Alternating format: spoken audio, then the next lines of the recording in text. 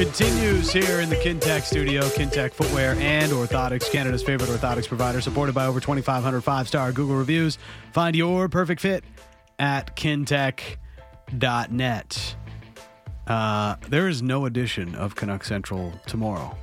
No Canuck Central tomorrow. There will be a Canuck Central postgame. Yes. But because of the time change, a 3 o'clock start tomorrow. We'll be on for pregame at 2 o'clock, but no official edition of Canuck Central for tomorrow. So you'll get a lot of us today. Now we've got Don Taylor coming up and Irfan Ghaffar plus the Monday menu. Now, we are going to get to Rick Tocchet in a second, but I figured we'd at least address this a little bit before we get that based on, Alvin. We asked him about the Connor Garland thing. However, he didn't really get into. He said, I'm not going to get into specifics. But like we said, they're open to things, but they don't feel pressure to do anything and all this stuff, right? Now, a lot's been made about the Canucks retaining salary, right? And a lot's been made about the Canucks perhaps sweetening the pot on Connor Garland. My understanding is if the Canucks do that, it's to acquire a player. Yeah. So if they're making a trade and if they're retaining a little bit and giving an asset, it's not to just get rid of Garland. It's to get something back in return. They would want something significant back in return, though. Yeah. Or a player they really like. Somebody who's going to help them. Somewhat of an impact player. Is it going to be like a full-on core player? I'm not sure, but something along those lines. I know Elliot and Merrick spoke about this on the 32 Thoughts podcast, that the Canucks, he got pushed back that the Canucks are only looking at D. They're looking at different, or not wanting to take on salary. And my understanding is, cap space matters, yes, but improving the team is what they look at more than anything. They're not going to be giving away Garland and giving extra away to get rid of the contract. So I'd say that's something to keep in mind. If we hear the acquire something back that they feel like can help them, I think they'd love to get a top 4 defenseman. Just it's very hard to do, right? So we'll see ultimately where it goes. And that's why I've been kind of pessimistic about a timeline for a trade. It's just so hard to pull off. And considering what Vancouver wants to do and get value back in return and where teams are at, those things usually take time to align. Especially with the amount of cap space that the Canucks are hoping to open up with a deal, right? At least according to what Elliot Friedman has alluded to. In a perfect world, the Canucks are able to clear enough cap that maybe they can start accruing cap space in the lead up to the trade deadline. Of course, you cannot accrue cap space while you are in LTIR, but that would mean the Canucks are clearing $2.5 million off of Connor Garland's current salary, which is going to be hard to do. So they have to clear at least 2.47 about roughly just to get to... That's always got the exact numbers. That's why we keep them around, right? Yeah. Well, 2.47 roughly, and that's not even exact, roughly, is what they have to clear just to get to the cap ceiling. So then they'd be bang on 83.5. Right. If they actually want to accrue cap space, they have to create an additional, at least I'd say $500K. Because sure, you can. Every dollar accrues, right? Yes. $1 if it's today, only $1, then it's but $1 today is going to be $5 at the deadline. But still, it's $5 at the deadline. What are you going to do with $5? But if you get $500K, at least it has to be at least $500K, because $500K of cap space. What kind of savings account is this? $5. Who can I get for $5? So yes. They would have to clear an additional $500K, and $500K today would become roughly $2.5 million at the deadline in terms of players you can bring back. So that tells me that if the Canucks want to accrue cap space, they have to clear at least roughly $3 million. Yeah. Which, Godspeed. Yeah. You're not doing that. If it would be very difficult, especially if you are retaining salary on Garland. Yeah, it's just a hard thing to do. Yeah, if you're retaining salary plus taking something back. That's why you're basically taking back $1 million player plus retaining salary on Garland. Yeah. It doesn't seem plausible. Not many teams can actually take that much salary on. Even a team like Winnipeg that people say is somewhat interested, right? If you're making a deal with Winnipeg, you'd have to take a salary back. They don't have enough cap space to take him back. It's probably why Columbus keeps coming up, because they're one of the few teams that actually has space. And Nashville also has a little bit of space. They can do it. But even Nashville can't just take it all on. They have to do something. So it's it becomes complicated when you look at it through that lens. So the idea of creating cap space, as nice as it is, them pulling it off, and I'm not disputing the reporting, of course. Like, Elliott's always bang on these things. I'm just saying it's not going to be easy. If you're looking to accrue cap space, it's going to be very hard. So that's the situation with Connor Garland. And of course, as far as Patrick Allvin talked in our recent interview from earlier on in the program, basically nothing imminent and will not be forced into doing something until they find a deal that they feel is going to help the organization over the long haul. It was an interesting day today. Canucks had a hard practice in Philly. Lasted close to an hour for those that were in attendance, timing it on their little stopwatches, I imagine. I picture Thomas Durant's at the Wells Fargo Center with a little stopwatch timing the exact amount of time so that he could bring it up to Rick Tocchet. And I love how they were kind of debating the time a little bit. And he's like, it was about an hour. And then Tocchet's like, no, I don't think it was an hour, maybe 55 minutes. They're arguing. They weren't arguing. They weren't even bickering. We're just, making it dramatic here. But it was funny. They were discussing a difference of maybe 4 or 5 minutes. Yeah.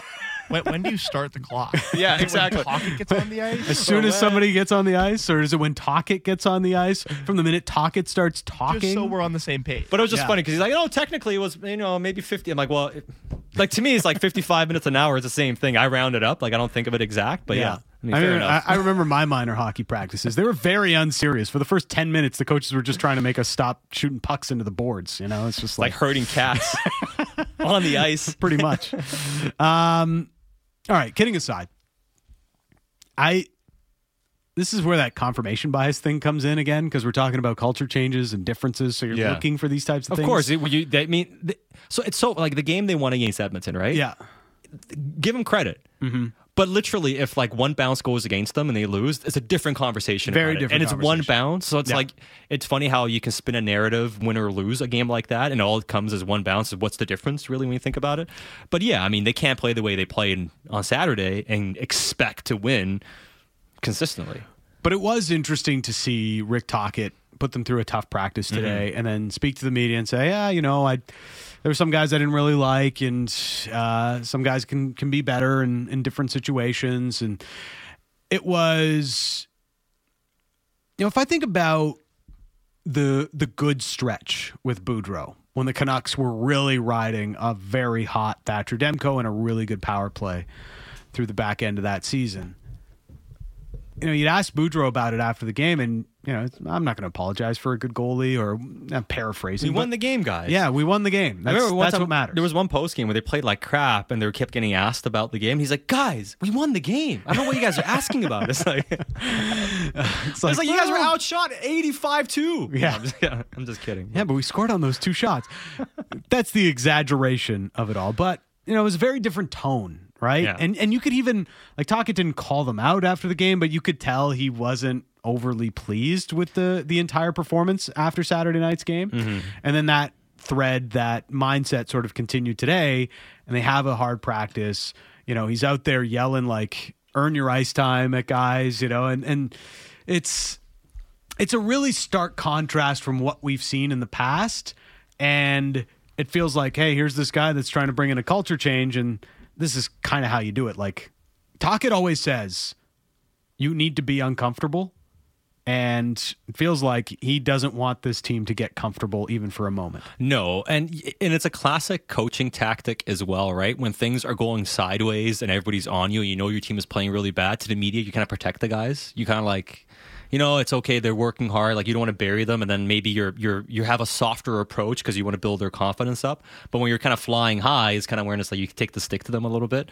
So I think he's also looking at it and saying, we won 2 games, and this is the time to let's bring the stick out a little bit and make sure that they don't get comfortable, stay uncomfortable. You mentioned, that's something he wants his team to be. So I think it's a lot of just some traditional coaching in that aspect of it.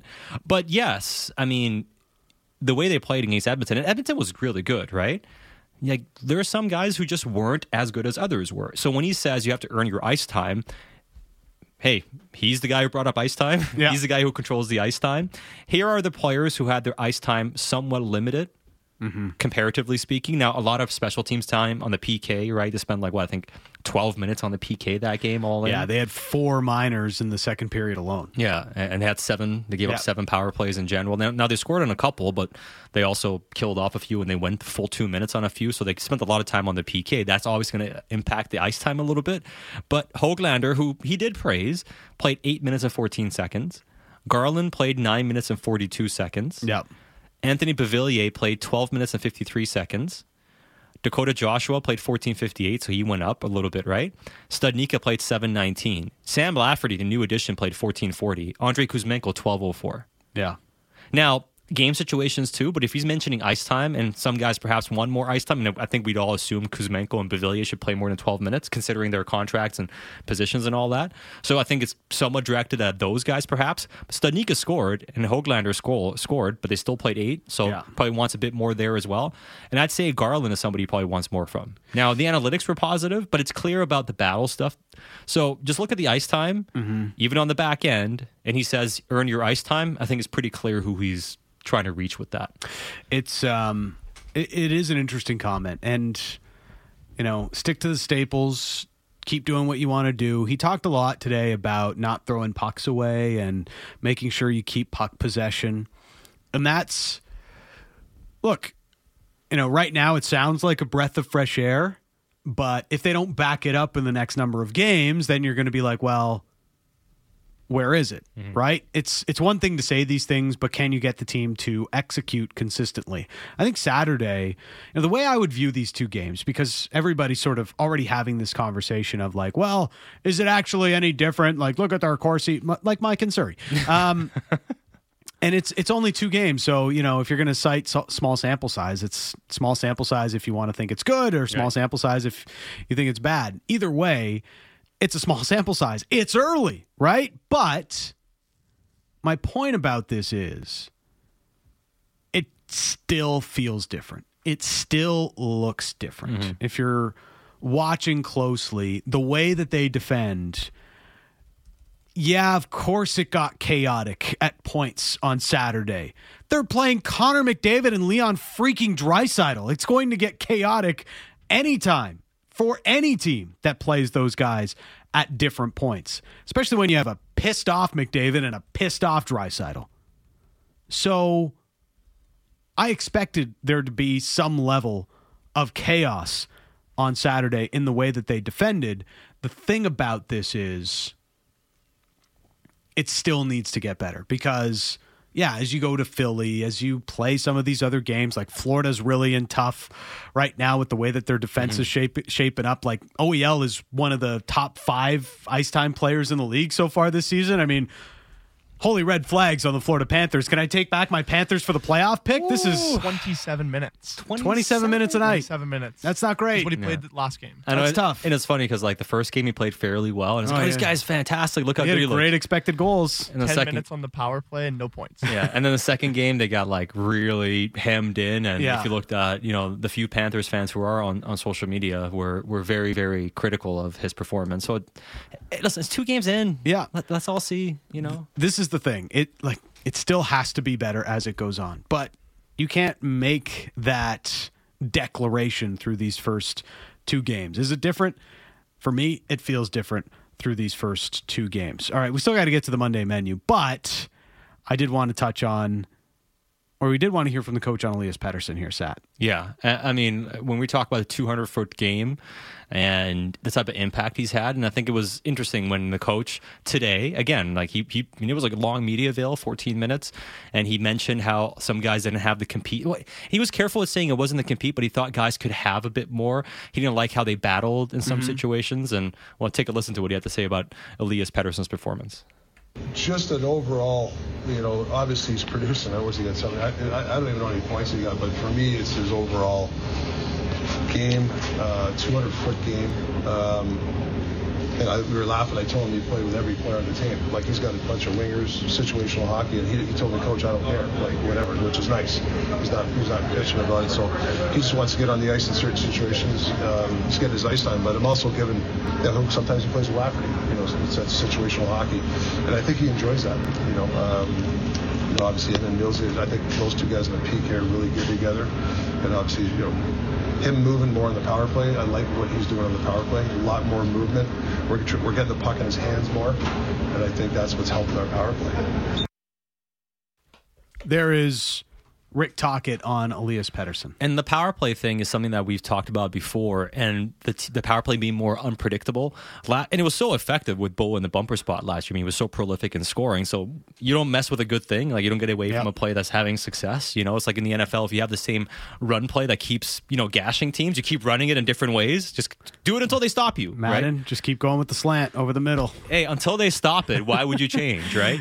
And I think you look at the Chiefs and how they play. It's a series of same plays in different ways they run, and it always has success.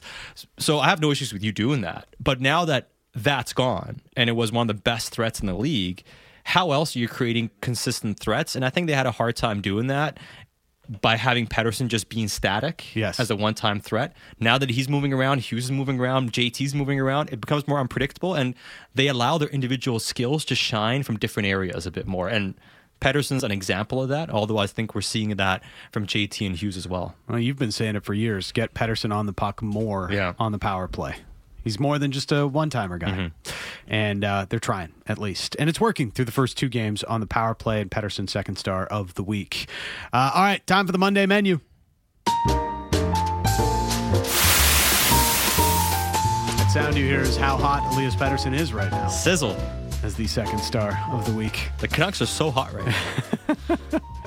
They've scored 12 goals, 12 in 2 games. They're averaging 6 goals a game. But is their shooting percentage sustainable? I don't care. They got 6 goals a game.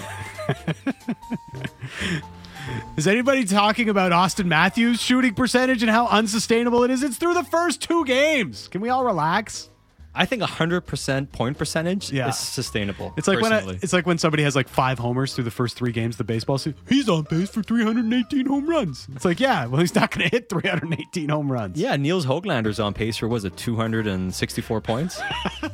Pretty good for Niels. Or 46 points? I don't know. I can't do math on the fly with the ice time you were... I don't know how many, putting out. I mean, that's very efficient ice time from Niels Hoaglander. He averaged a point every 30 seconds. And yet didn't make the menu. Unbelievable. Tough. When everybody is as hot as this Canucks team is right now, it's tough to make the menu. So, of course, Elias Pettersson's on it. We've also got Brock Besser on the menu. He's one of the hot players this week. Had the 4-goal game. Had an assist on Saturday as well. I think for everyone, it's nice to see Brock get off to a good start. I even had that moment on Saturday where he was slow to get up from that that one collision, and it was like, oh, not again, Brock. Please don't get hurt again. Let's just see good Brock Besser for a lot more of this season. Yeah, and sticking with individual players, I think Quinn Hughes has to make it as well. We were discussing him in the first segment and the step he's taken, or at least the presence which has increased as him being the captain of the team. The way he controlled the game the first game against Edmonton was something to behold, watching it live and in person. Not quite as impressive the last game, but in that final 8-minute stretch, when they had to kind of shut things down, him and Hronek, but especially Quinn, the way he controlled, got the puck out and kept the puck in the offensive zone, created transition. It was a masterclass. The start is also on the menu. 2-0, yeah, I'd say. Put the whole team under that umbrella. That feels like it would be like a combo platter, You got like the matzo sticks, maybe some charcuterie, and some chicken wings. That's the start right now. That's a very eclectic plot. Yeah, I was gonna say. Wow. I don't know if you really get the charcuterie on the combo platter. What restaurant are you eating at? I don't know. And then like wings too. It's like charcuterie and wings. That's quite the combo. Usually, like if you're getting the charcuterie, you get like the cornichon, the little pickles, little tiny pickles, little tiny pickles. I like those. Those are good. All right, simmering. The Canucks' new additions are simmering. Yeah, Ian Cole, great defensively. Pius Suter, pew pew. In the first game, he You know, was if fantastic. you type pew pew in a text to somebody, it sends them like a laser show. It does? Yeah. So that's what it should be. Yes. Yeah, that's good. I like it. That's smart. This is true. I'm How telling do you. you spell pew pew? P-E-W. Yeah. Okay. All right. So if you send pew pew to your friend, I'm gonna text. they're gonna get a laser show. All right. Yeah, Pew Suitor's been good. I was really impressed, too, with Sam Lafferty. I think we've all been with him since he came over and the way he played. We'll see, obviously, with Carson Soucy because we haven't seen him play. Same thing with Teddy Bluger. But, yeah, the new additions, big impact so far. Yeah, it's really only Soucy and Teddy Bluger that aren't simmering right now. Pretty much. But everybody's been good. Casey DeSmith, I mean, I got questions, about the technique a little bit. Felt a little Roman Czechmanic-y a little bit. Roman Czechmanic had 1 good year or 2 good years. Yeah, But yes. he was just like flopping all over the place all the time. It felt like there wasn't as much technique with Roman Czechmanic as there was with other goalies. But, can't knock the results. Good first start for Casey DeSmith. And, hard not to like Ian Cole. Coach is just like giving any kind of praise to Ian Cole that he possibly can, even when he's not asked about him. And returning to the kitchen is trade talk. Yeah, it just, it's not really simmering. It's kind of cold right now. Got to go to the kitchen and heat up a little bit. And when it's ready for presentation, we'll bring it back out. I'm sorry, Eugene. We don't really like this chicken parmigiana, okay? It's a little too garlicky. We're sending it back to the kitchen. That's the trade talk today. Yes. Needs to spruce it up a little bit. Yeah. Add some garnish to it. For reference, nothing is ever too garlicky for me as an Italian. Okay, on the menu. That's what's on the menu today. Monday menu, each and every Monday. Coming up, Don Taylor. He's next on Sports at 650. Big opinions and good bets. It's the People's Show with Bick Nazar. Be sure to subscribe on Apple, Spotify, or wherever you get your podcasts.